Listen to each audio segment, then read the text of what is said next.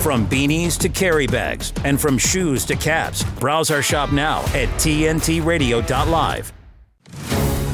This is the Sonia Poulton Show on today's News Talk TNT.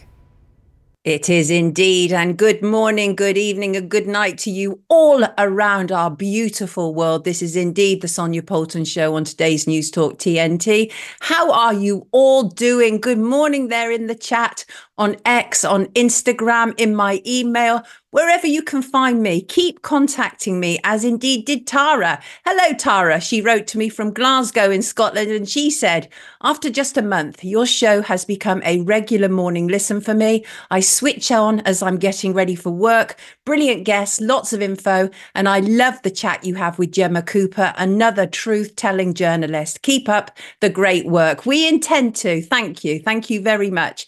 And last December, of course, Julian Assange's two-day public hearing was announced for February 20th and 21st at the UK High Court. This is, of course, as we've been telling you, to determine whether Julian will have permission to appeal or whether he will be extradited to the United States. And TNT will be at the Royal Courts of Justice broadcasting and covering the entire 2 days if required. Then TNT will broadcast from various locations throughout London. And on Sunday, there is the London premiere of The Trust Fall, Julian Assange. That will be at the Rio Cinema on 18th of February, as I say, Sunday at 1 p.m. The film will be followed by a panel discussion and Q&A with Tariq Ali, Christine Harafnason, and hopefully Stella Assange. And to find out more, go to any decent search engine and search for the Trustful Julian Assange London premiere. And I mentioned that up front because yesterday, WikiLeaks member Christine Harafnason reminded the press pack in Geneva that Assange has been fighting for his freedom for 13 plus years. Harafnason denounced the ongoing persecution of Julian Assange, which obviously, as I say, is a week ahead of the High Court hearing into the extradition. And Harafnason also highlighted the revenge and political persecution by the United States against Assange, alleging that they had sought to execute him in 2017. Should he be detained in this country in poor health, Julian Assange will face conditions that will kill him, Harafnason said. So we've talked about the CIA visitor lawsuit to do with Julian Assange recently. It's taking place in Spain. And this is where the security firm who was supposed to be protecting Assange were allegedly spying on him and his guests for the CIA. Well, guess what the CIA have done? They've moved to invoke a state secrets privilege. This is an attempt to kill off that lawsuit, no doubt about it. In a new application, the CIA is hoping to invoke this clause. And the idea, of course, is to be able to block the disclosure of information that may indeed implicate them in spying on Assange. For those who aren't familiar, the state secrets privilege is a common law evidentiary rule. It allows the government to withhold information from discovery when disclosure would be detrimental to national security. That old nugget again. It's always national security, isn't it? You know, the thing is, this is just something to hide behind. That is the reality. This man is persecuted. There's no doubt about it. He embarrassed the American government under Trump, and they've been after him ever since. And that is the reality of it. I'm very much looking forward to next week's High Court hearing. And let us pray that the judges see common sense. This is an innocent man, absolutely obscene. And I noted some other news, and I wonder whether news like this is designed to inflame already existing tensions. It's been revealed that the British Home Office pays to rent out 16,000 properties to asylum seekers, despite clear housing shortages for British people. Landlords have been offered a 5 years guaranteed full rental payment by Home Office contractors who will manage the properties as the government rushes to relocate asylum seekers from hotels.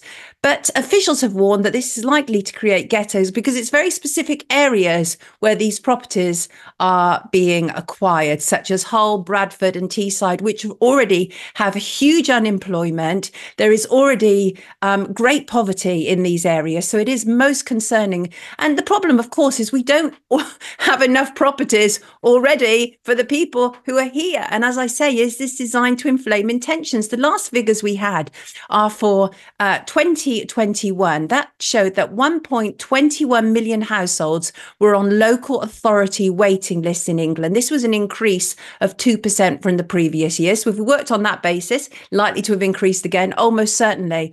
And I really want to know what you think. I've always been pro-immigration, but I do wonder whether these sort of tactics, these sort of announcements are, about just adding fuel to the fire. And none of us want that, right? We want peace in this world. We certainly don't want riots. And it almost seems like the authorities do. And on that note, this is the point when we bring in Gemma Cooper. Be right back. Going 360 on the headlines. It's really well-balanced conversation. Today's News Talk Radio, TNT. And yes, it is indeed TNT. And this is Gemma Cooper on Thursday. How are you doing, Gemma?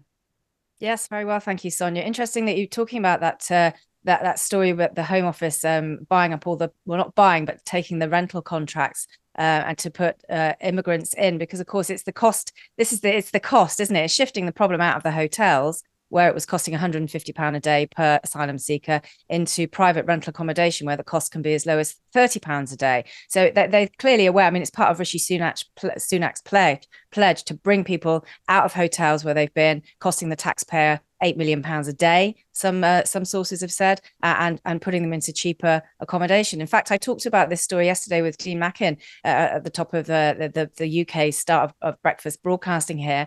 And immigration is and mass cultural destabilization, if you like, is not a problem that is unique to the UK, not by a long way. And it's interesting that this story actually was leaked by somebody in the Home Office who said, yeah, it's cheaper, but it's not necessarily popular because of the very issue that you highlighted, which is ghettoization. And that really is a problem for integration. And of course, the other problem, which is young families and young workers can't get a foothold on the cheap rental market here in the UK because they're being bought up so that they can shift the asylum crisis out of very expensive hotels into cheaper rental. But it doesn't leave any room for young British people who want to establish a foothold, move out of home, move somewhere to get a job. It doesn't solve any problems. It's shifting an existing one around in an election year. And their headlines will be, we're saving all this money, but it's not really solving any problems, and it's creating a whole set of new ones.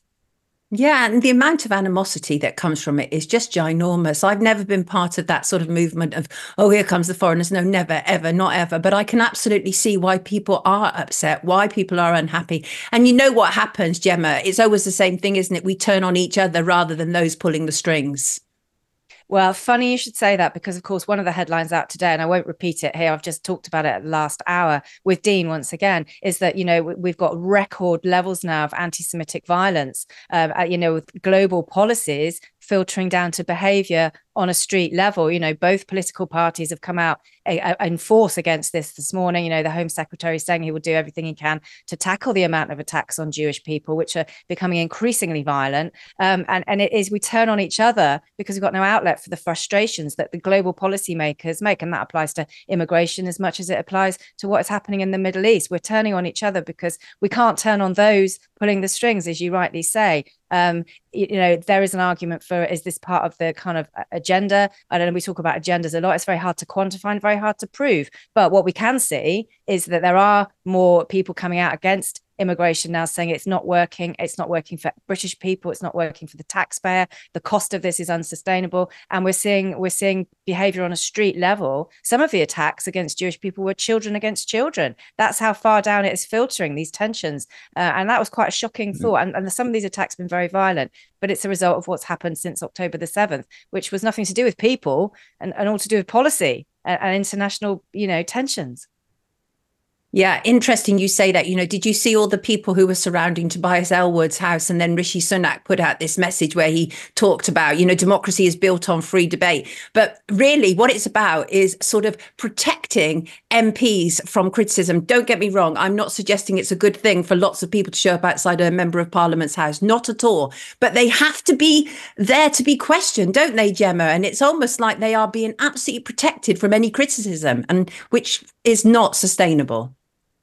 No, and again, I think that behaviour is another indication of the outlet of tension. You know, it filters down, and then you do something to release this tension that you feel about the powerlessness of what's happening globally, or in terms of government policy on your doorstep. Either one, it creates a reaction in individuals and in groups and in communities, and then you have to have an outlet for it. And of course, we see this more and more. We saw it with you, Les. Protesters outside Sadiq Khan's house because they're just so frustrated. This policy has been thrust upon them, ultra low emission zones, which is a global thing. You know, the WHO are watching it with interest. They want to filter it out across to all mayors that are part of their, little scheme across the world. It's global policies that people don't want. And of course, what happens? Yeah, behavior will follow accordingly. You know, we're human. We're not robots. Not yet, anyway. And then, as you were saying yesterday, again, it's that problem, reaction, solution, isn't it? And the next thing we know, the MPs will be way beyond our reach. They won't be accountable at all. And because the new rules will be brought in, new laws to stop us, and our dissent will just go in the wind. I think we're really heading in some very, very troubling times. And sometimes I do worry when I see these protests, such as outside Tobias Ellwood's, because you have to wonder how many interlopers there are in there, how many people from MI5 and the government, because we know that happens, absolutely, unquestionably. We do indeed. But I think I'll just get on to one of the headlines of the day, because this is going to be happening imminently, Sonia, and that's that figures are out just as we speak. You're just waiting for them to drop, which will show whether or not the UK is officially in a recession.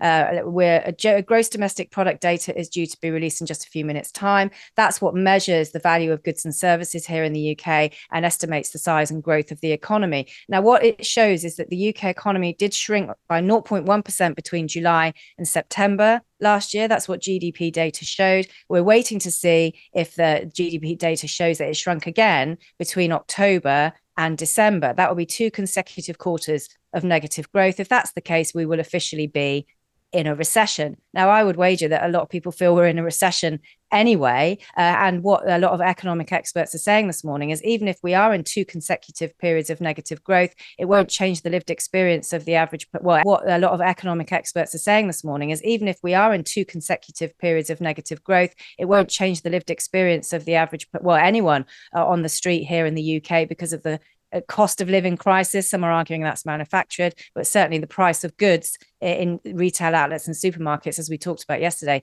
is going through the roof, and wages aren't following suit. There are various reasons people are saying why the economy might have shrunk to the point where we can officially class ourselves as in recession, which is what a lot of people were saying 4 years ago was going to happen. And interestingly, experts are saying the economy has struggled to gain momentum since the scamdemic, since COVID, and because inflation eroded the value of earnings and squeezed spending. Well, that's what happened with furlough. If you print a load of money and people aren't working, surprise, surprise, the economy didn't recover. How many of us were saying that at the time? This is lockdown are bad for the economy. Furlough is bad for the economy. This will plunge us into a recession.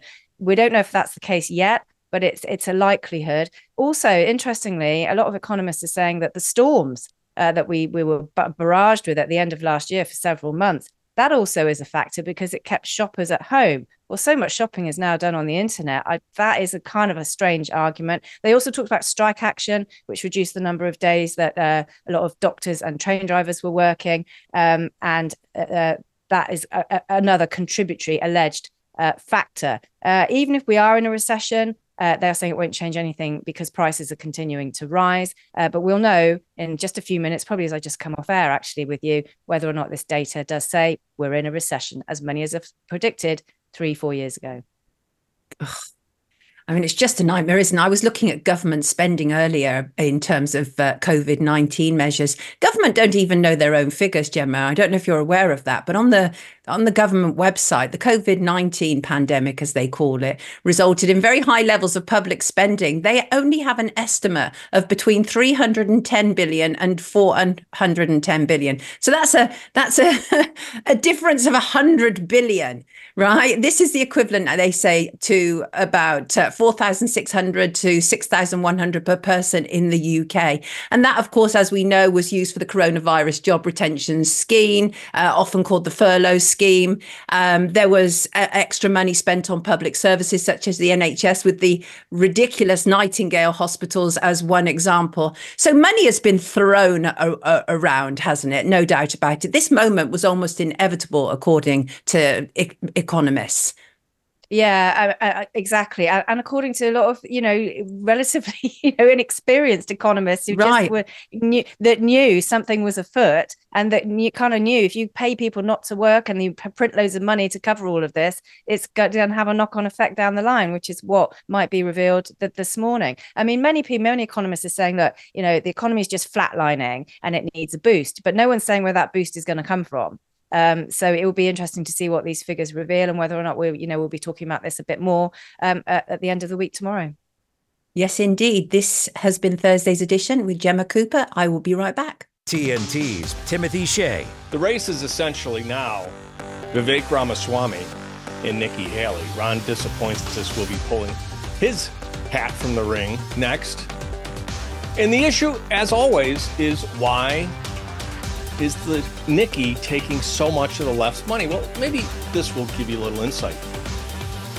She credits Hillary Clinton with inspiring her to enter politics, having attended a women's leadership summit at which Hillary spoke. And Nikki said, and I quote, "I then had to decide whether I was a Republican or Democrat."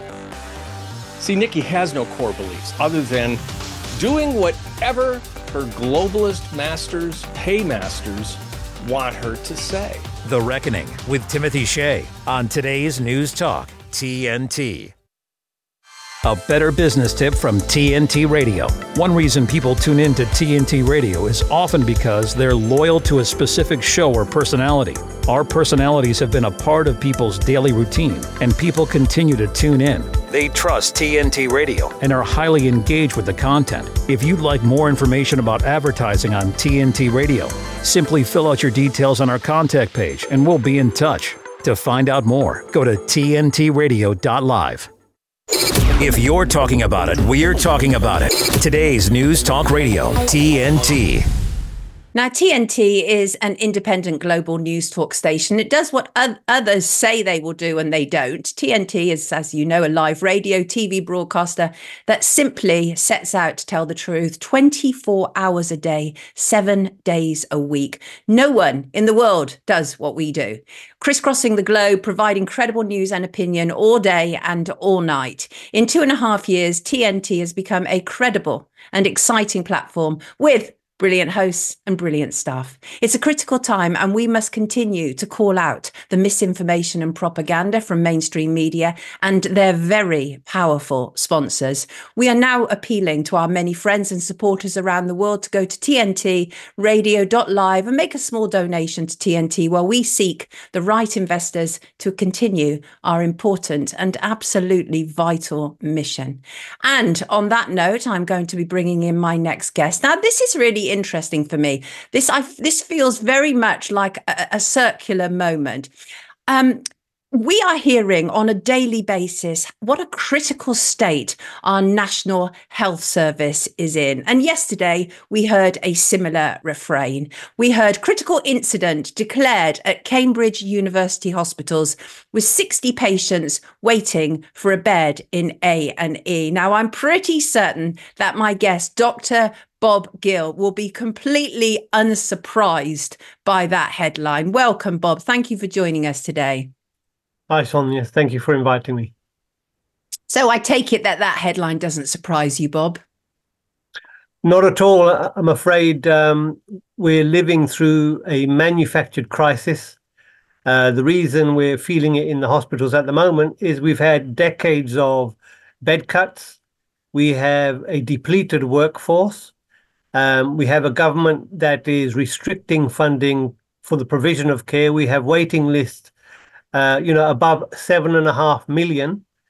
And the staff are spinning plates all the time. And I'm afraid these long waits in A&E are leading to preventable harm and death. And, something people like myself have been predicting for years. In fact, the annual NHS bed crisis, has become normalized and it's part of the sort of psyops the government have organized, which is to desensitize us to the damage that they are doing. Absolutely. And the reason that I describe this as sort of circular for me is because I literally interviewed you 10 years ago when you were warning as loudly as you humanly could, they are privatizing the NHS. This is going to harm patients. And you were part of a documentary, and I interviewed you as part of that. And you are an NHS doctor, you're an activist, you're a producer, director, and co-writer of The Great NHS Heist, which is a fantastic film that you are responsible for. And I believe you can now watch it free on YouTube. And you're also a political animal now, aren't you? Are you in the Workers' Party?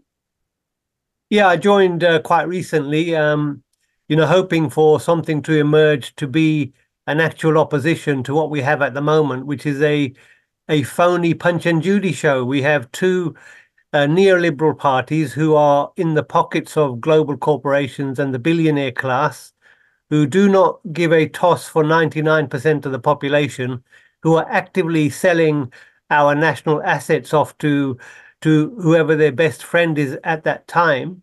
And part of that corporate capture is the destruction of our health service, to turn it into something resembling the American Medicare, Medicaid system, which is publicly funded, but privately provided and allowed for profit extraction by denial of care to patients.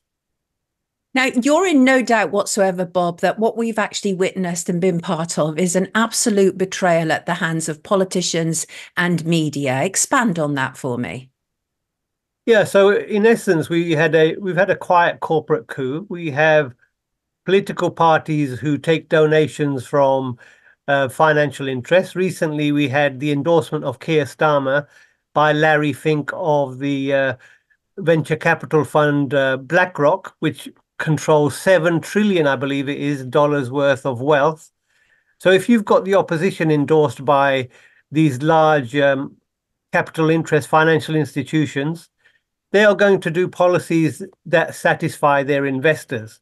And what they're interested in doing is liberating public assets for wealth extraction. So, that is where we are. What we have playing out in the media, very largely in relationship to the NHS, is censorship by omission. There is no explanation of the overarching political objective or the cause that is leading to these crises that we keep hearing about. Their duty is to present what's happening to the NHS as some natural disaster. We just don't understand, what's happening, and their solutions tend to be more of the same. It's like the doctor who's quite good at spotting the diagnosis, but gives the medicine that will definitely kill the patient. That is the solution that the media presents on behalf of the politicians who work on behalf of the corporations. Right. Now, you've done a new edit of your film, and that obviously includes, very interestingly, the legal changes that have been pushed through under the cover of the crisis of what we've been dealing with. Expand on that for us, Bob. Yeah, so, the pandemic provided the government cover to push through what I believe is the last legislative nail in the NHS coffin. That was in July 2022. And what they've in effect created is, in England, new 42 public-private partnerships. These are new legal entities which will control public funding for an area providing care for 2 to 3 million people. And the boards of these organizations are dominated by formerly private people working in the private sector, bankers, Big Four accountancy firms, and management consultants on these boards, who will have the liberty to decide what services are provided. So, for example, they might decide that in their area, they will no longer provide fertility treatment for anybody in their responsibility. Or they may decide on an individual level, because now they have access to patient records, they will use an algorithm to decide, well, we consider you too high risk for a particular surgery and deny you care on that basis. Part of what happened within the last year was United Health, which is America's biggest private insurer, bought up a company which controls half of the GP patient records. So they have your data, they have control of the budgets, they're in charge of these new public-private partnerships, and the model they're working to is denial of care to generate profit. This is deeply troubling. So we're dealing with something of a lottery here. Is it a postcode lottery now in terms of health? Well, I think there's a slide downwards across the board. There is denial of care across the board. We have denial of care through languishing on a waiting list. That's quite an effective way of denying care because people die while waiting. So the lottery will be, what service a particular integrated care system denies compared to another one, so that introduces some element of variety. You can weigh up who's slightly better off being offered one service compared to another. But generally speaking, the ethos of these organizations is to erect barriers to access, bureaucratic barriers, a barrier through waiting, a barrier through market banning of certain procedures, all endorsed by our political and media class. Let us go to the news headlines. We will be right back. This is Dr. Bob Gill, who is telling us about the deliberate destruction of Britain's National Health Service. And action. The news. TNT Radio News. For TNT, this is James O'Neill. During the Kansas City Chiefs Super Bowl victory parade, a shooting occurred at Union Station, just moments after team members, including Travis Kelce and Patrick Mahomes, had left the stage. 2 gunmen were involved in the incident, resulting in at least 1 fatality and 15 injuries.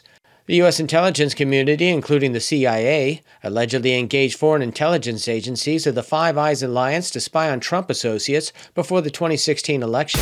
On air and on the app. I listen on the app. Stay up to date around the clock. I listen, therefore I know. Today's News Talk Radio, TNT. I'm delighted to be joined today by Dr. Bob Gill, who is giving us absolute brilliant clarity about what has been happening with the National Health Service in the UK. And we've been talking about the privatisation of it and the Americanisation of it.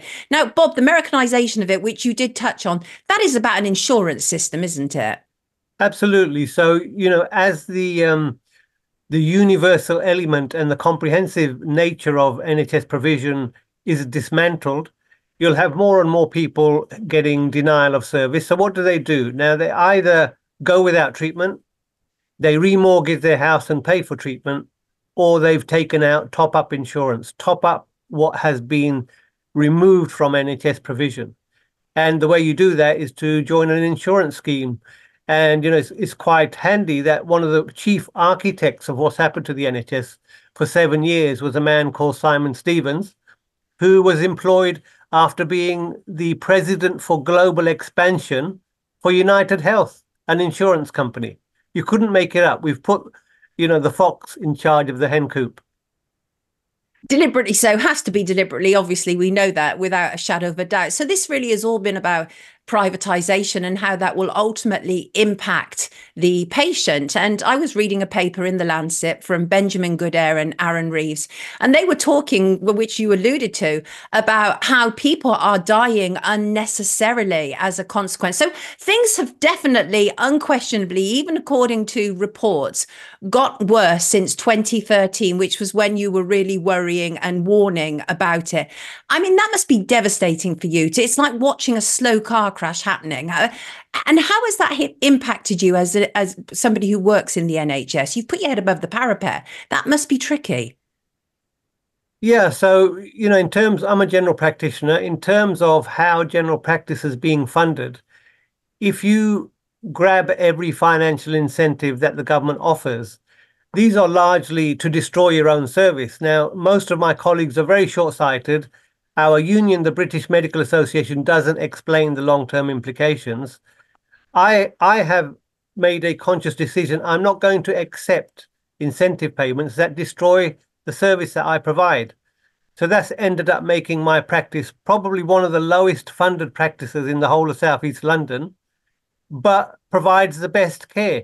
Now, how perverse is that? I provide continuity of care. I know my patients. They're very happy to stay with me. They're very reluctant to leave my list when they move out of the area. Whereas my colleagues aren't providing access to their patients and are being paid a lot more compared to me. So it's overrun with perverse incentives. When you mentioned the number of people waiting in A&E, one rather tragic statistic is for every 80 people waiting, there is one preventable death. And we're talking tens of thousands of people a month waiting more than 12 hours, languishing in a corridor. What I'm shocked by is the continued lack of my colleagues to even recognize what's going on. Their heads are firmly in the sand. I'm shocked by the level of blatant betrayal by our health unions who've gone along with all of this. We are paying them to represent our interests, and my interest is to provide good care for my patients. We are not capable of doing that anymore. We don't have the resources and we don't have the backup by the hospitals to do safe medicine. And I'm paying to be betrayed by my union, the British Medical Association. And, the other shocking thing was to see the catastrophic handling of the pandemic by our government, hugely wasteful. They squandered 37 billion in a privatized response to the pandemic. They threw money giving out dodgy loans to their friends. The PPE scandal has been widely commented upon, and they achieved no clinical gain at the cost of a huge amount of money. Nobody's gone to prison. What surprises me is how many people are dying and nobody's going to prison. That's the most shocking thing. But, having known this was coming down the line, psychologically I'm protected because it's not come as a complete shock. But what is shocking is the enormity of what they're getting away with. Yes, absolutely. It is, as you call it, a heist. That's exactly what's happening. So in this Lancet report, what it says is over 2 million NHS patients were treated by private companies. This was for 2022, just short of 10% of all treatments, which is up from around 3% in 2011. It goes on further to talk about treatable deaths, which is what you're talking about, and saying since 2013, exactly the period that you have been raising the alarm, the annual number of treatable deaths in England has increased, breaking the trend of decreasing mortality for the previous 10 years. That's literally shocking. We're supposed to be progressing in society with all the things we know. We should be having less preventable deaths, not more. And this has clearly increased. Absolutely. So the infant mortality rate has gone up. The maternal mortality rate has gone up. Life expectancy has gone down, and we're paying even more than we used to. So we're being killed off and paying for the privilege through our nose, either direct taxation or top up insurance or out of pocket. What I think, we need to get across to people is this trajectory is not good for anybody, rich or poor. If you can afford health insurance, your premiums are going to go through the roof if you become ill. There was an article, I believe, of just over a year ago in the Sunday Times about a barrister, a King's Counsel, who became ill. He had Bupa insurance. His premiums went up from £6,000 a year to £164,000 a year as his cancer progressed. So in effect, he was priced out of cover. Because let's not forget, insurance companies, they're not there for charitable reasons. If you become expensive, they want to drop you like a hot potato. And the way they do that is to adjust your annual premium to the extent that you can't afford it anymore. That's how insurance works. Actually shocking. And of course, at the heart of this is the issue of outsourcing, isn't it, to for-profit healthcare providers, which we've known about for a very long time. 10 years ago, I literally wrote a piece in the Daily Express about how many Lords and MPs had interests in private healthcare companies and were allowed to vote on the health reforms. Absolute shocking, a conflict of interest going on here. So what we do know, I'm just looking at some of the figures here, shocking. They really are. 323 million of 4,999 million went for profit companies in the first 3 months of 2020 alone. That, of course, was the COVID-19 period. This is a huge volume of money. This is criminal, Bob, isn't it? Yeah, we have a very elaborate scam. You've got the profit leaving the tax base. You have another scam, which is the private finance initiative, which is bleeding hospital trusts dry, servicing very toxic and expensive loans taken out to build new hospitals. Then you have the cost of running this show, which is the bureaucracy and the top management layer, which is sucking out around 20% just running this charade. What we have is an elaborate, very complex, bureaucratic smokescreen, which is allowing and enabling the siphoning of money that we pay in tax out of the NHS into the pockets of shareholders whilst people are dying. It's devastating what you have to say, but really vital and important. Bob, I want to personally thank you for sticking at this for so long, because it was hard 10 years ago. It must be even harder now, especially because, you literally, everything that you told me then has come to pass. Let me read some comments. Lord Melbury says, privatization of healthcare isn't about care, but about making huge wads of money. I think we'd all agree with that, wouldn't we? Everybody, this is Dr. Bob Gill, who is really speaking up for all of us, and I thank him greatly. Thanks for joining us today, Bob. Much appreciated. I will be back shortly. Thank you. Give me a minute with TNT Radio's Steve Malzberg. Fresh off her court victory worth over $83 million over Donald Trump, of course, columnist E. Jean Carroll appeared on The Rachel Maddow Show and expressed her euphoria by making this offer to Maddow. You've talked about using some of Trump's money that you're about to get to help shore up women's rights. Do you know what that might be, what that might look like? Yes, Rachel. Yes. Tell me. I had such great ideas for all the good I'm going to do with this money. First thing, Rachel, you and I are going to go shopping. We're going to get completely new wardrobes, new shoes, motorcycle for Crowley, new fishing rod for Robbie. Rachel, what do you want? Penthouse? It's yours, Nothing. Rachel. Penthouse and France? You want France? You want to go fishing in France? No? Oh, all right, okay. That's a joke. I'm sorry, is it just me? Or does Carroll's offer to Maddow seem to cheapen and delegitimize all she says she stands for? Thanks for giving me a minute. I'm Steve Malzberg. Catch my show Monday through Friday, 9 p.m. Eastern, right here on TNT. Our beautiful world is changing, withering, dying by the hands of those who don't value nature, even though we all depend on it for life itself. But there is hope. Together with caring friends, the Nature Conservancy can restore our lands and save our wildlife with big solutions only nature can provide. To learn more, visit nature.org today. Live from London, you're with Sonia Poulton on today's News Talk, TNT. Dr. Bob Gill is quite rightly receiving much love in our live chat, which is absolutely wonderful. Mazzy and Peter and Drumstick and Shug and Angry Octopus and Shin and Skippy and Just a Bloke, everybody showing great appreciation for a great man. I love whistleblowers. I think they're just like the salt of the earth, frankly.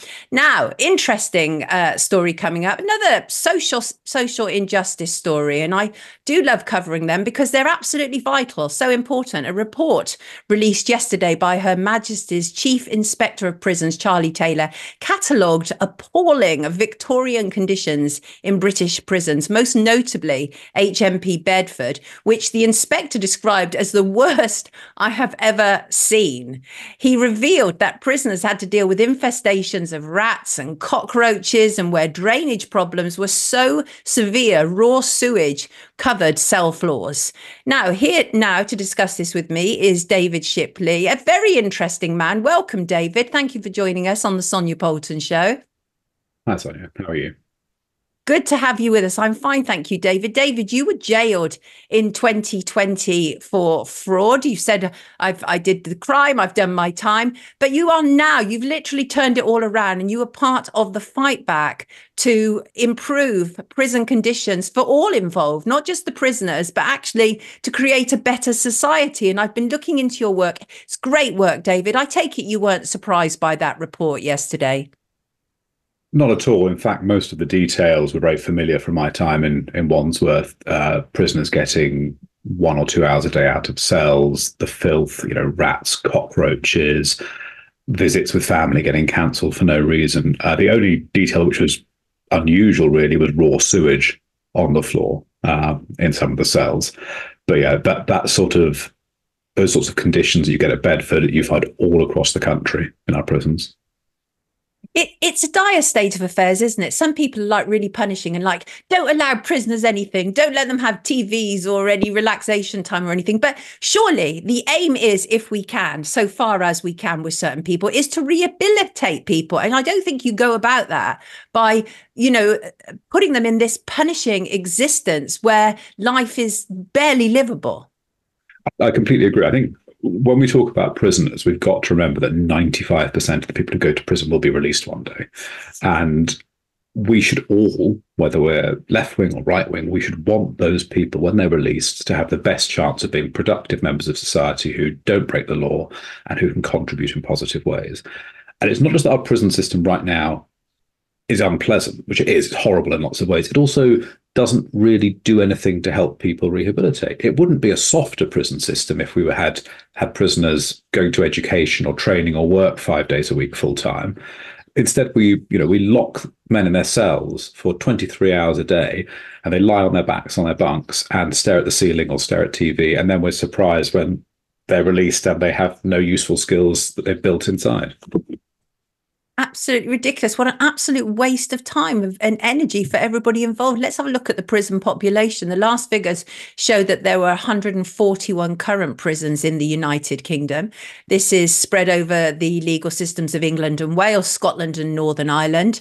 And there are very roughly, 87,000 inmates, which is said to be one of the largest in the Western world. Why is that? Any idea, David? It's risen over the last few years for a few reasons. I think the 87,000 number is the prisoners in England and Wales. So the Scottish number is reported separately. Right. We've had lengthening sentences. So we're getting longer sentences for crimes because that's popular. We've been convicting a lot of people of historic sex offences. That's driven the population up.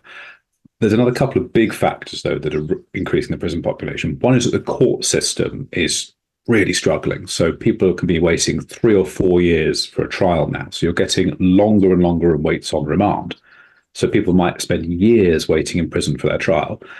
And when people are released on probation, we're now seeing more and more recalls. So this is people being sent back to prison during their period of probation.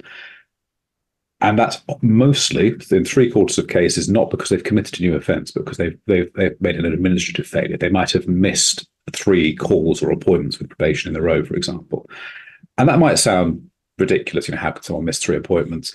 But actually, a lot of people who've recently left prison have quite chaotic lives. They might be dealing with issues around housing, family breakdown, work. And to send them back to prison simply because they've missed a number of appointments disrupts their life again, and it swells the prison population further. So all those factors combined mean we're just getting this ballooning prison population.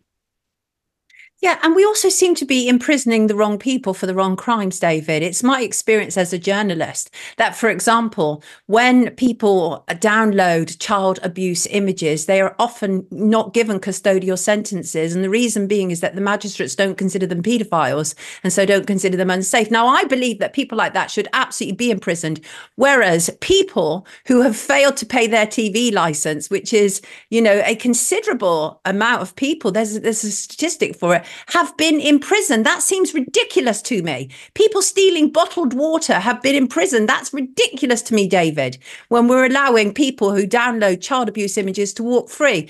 Is there some sort of issue that you've discovered as you've been working with prisons on this? So is there a sort of hierarchy of offences that have taken place and somewhere you've gone, these people shouldn't be inside at all?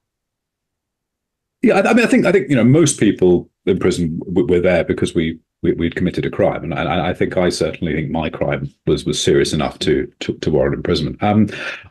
What I think often affects how people are treated is class, and it's funny. I think we talk about race and gender and all this sort of stuff, but we don't really talk about class as much as we should. And actually, if you're a if you're a poorer person, maybe from a sort of lower educational background, lower socioeconomic background, you are often treated much, much worse by the whole justice system. And something I found even in prison was, as a kind of white Englishman with my accent, I was treated differently and better than many of my other fellow prisoners.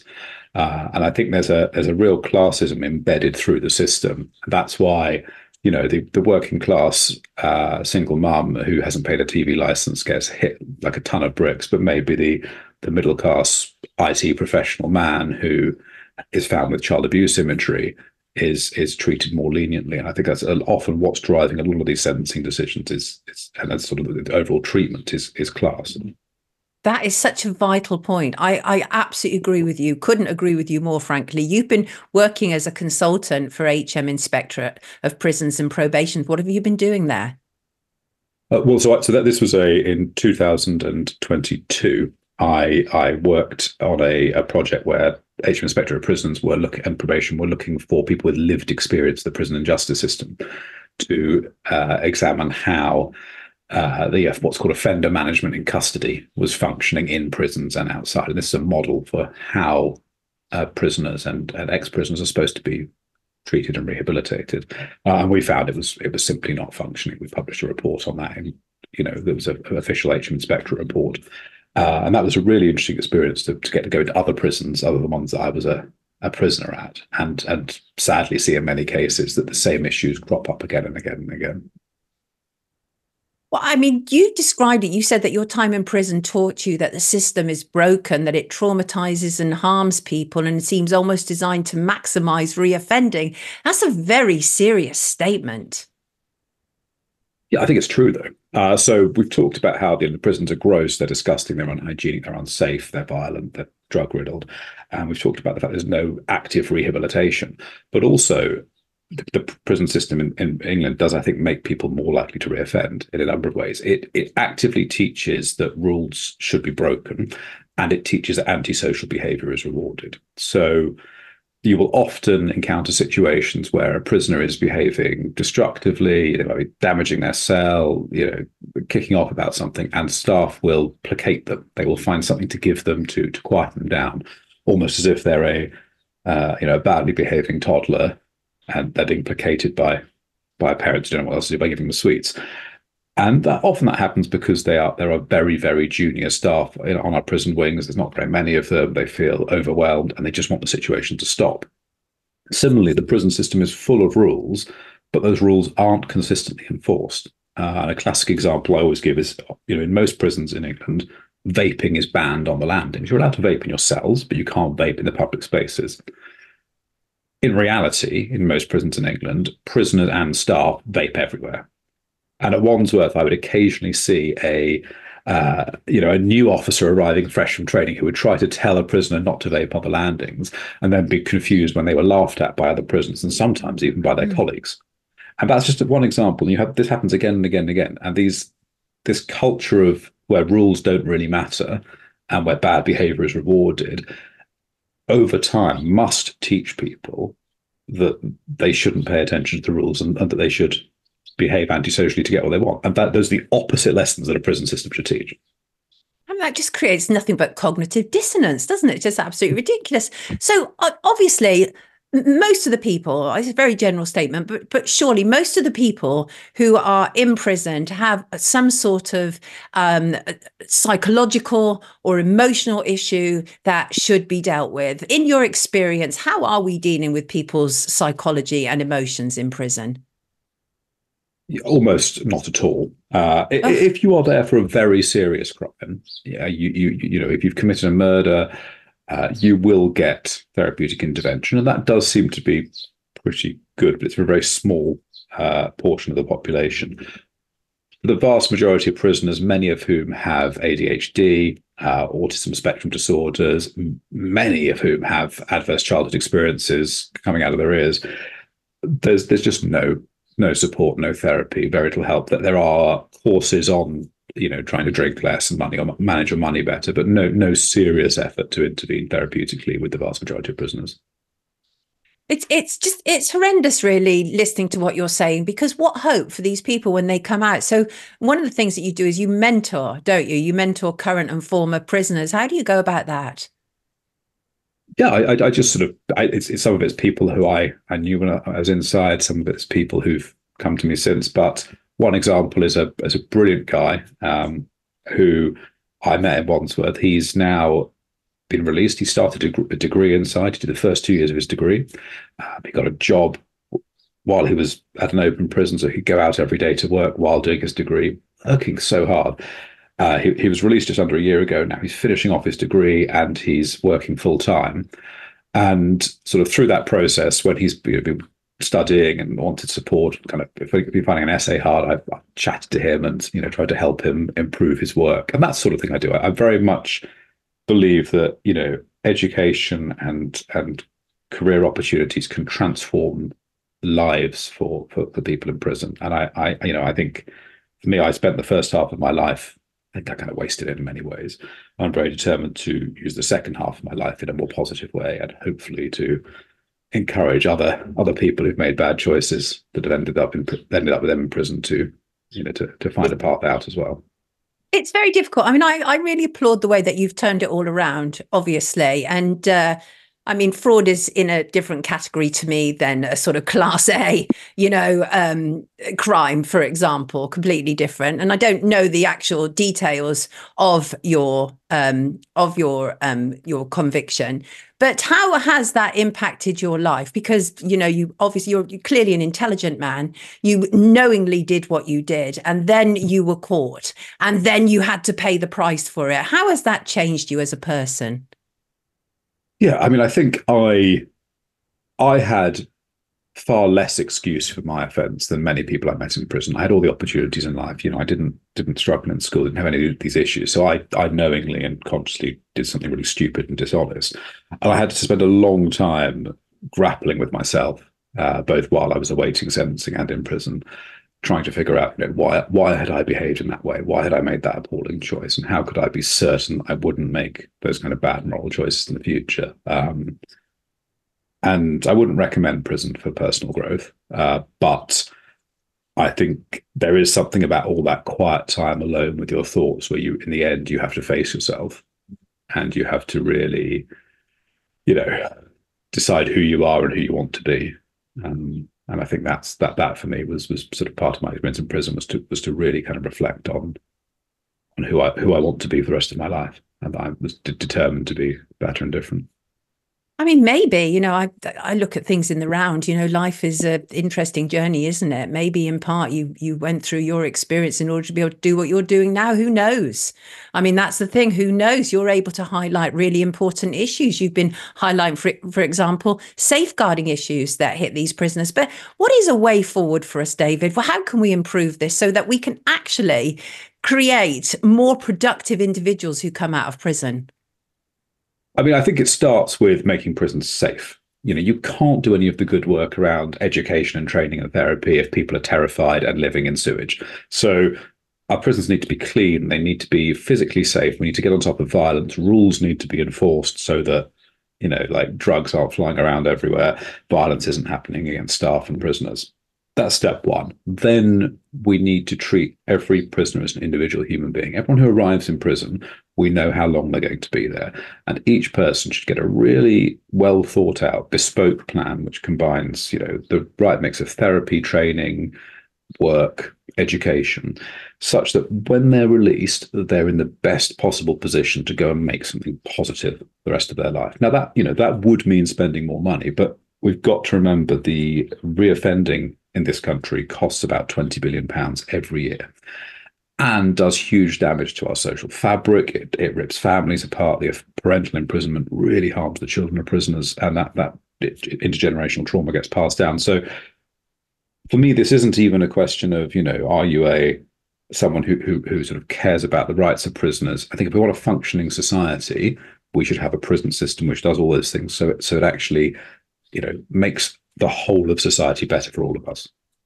I completely agree with you. Thank you so much for joining us this morning. I think the more light that we shed on this situation, the better. As I started off by saying, many people are just like, punish them, they've done wrong. But no, that we all have to live in this world together. Let's try and make it better for everybody. Many of us don't know the start that some people had. And I think we just need to introduce a bit more compassion and understanding, which I believe is what you're doing, everybody. This has been David Shipley. He is working very hard to reform our prison system, and more power to your elbow, David. Thank you so much for joining us this morning on today's News Talk TNT.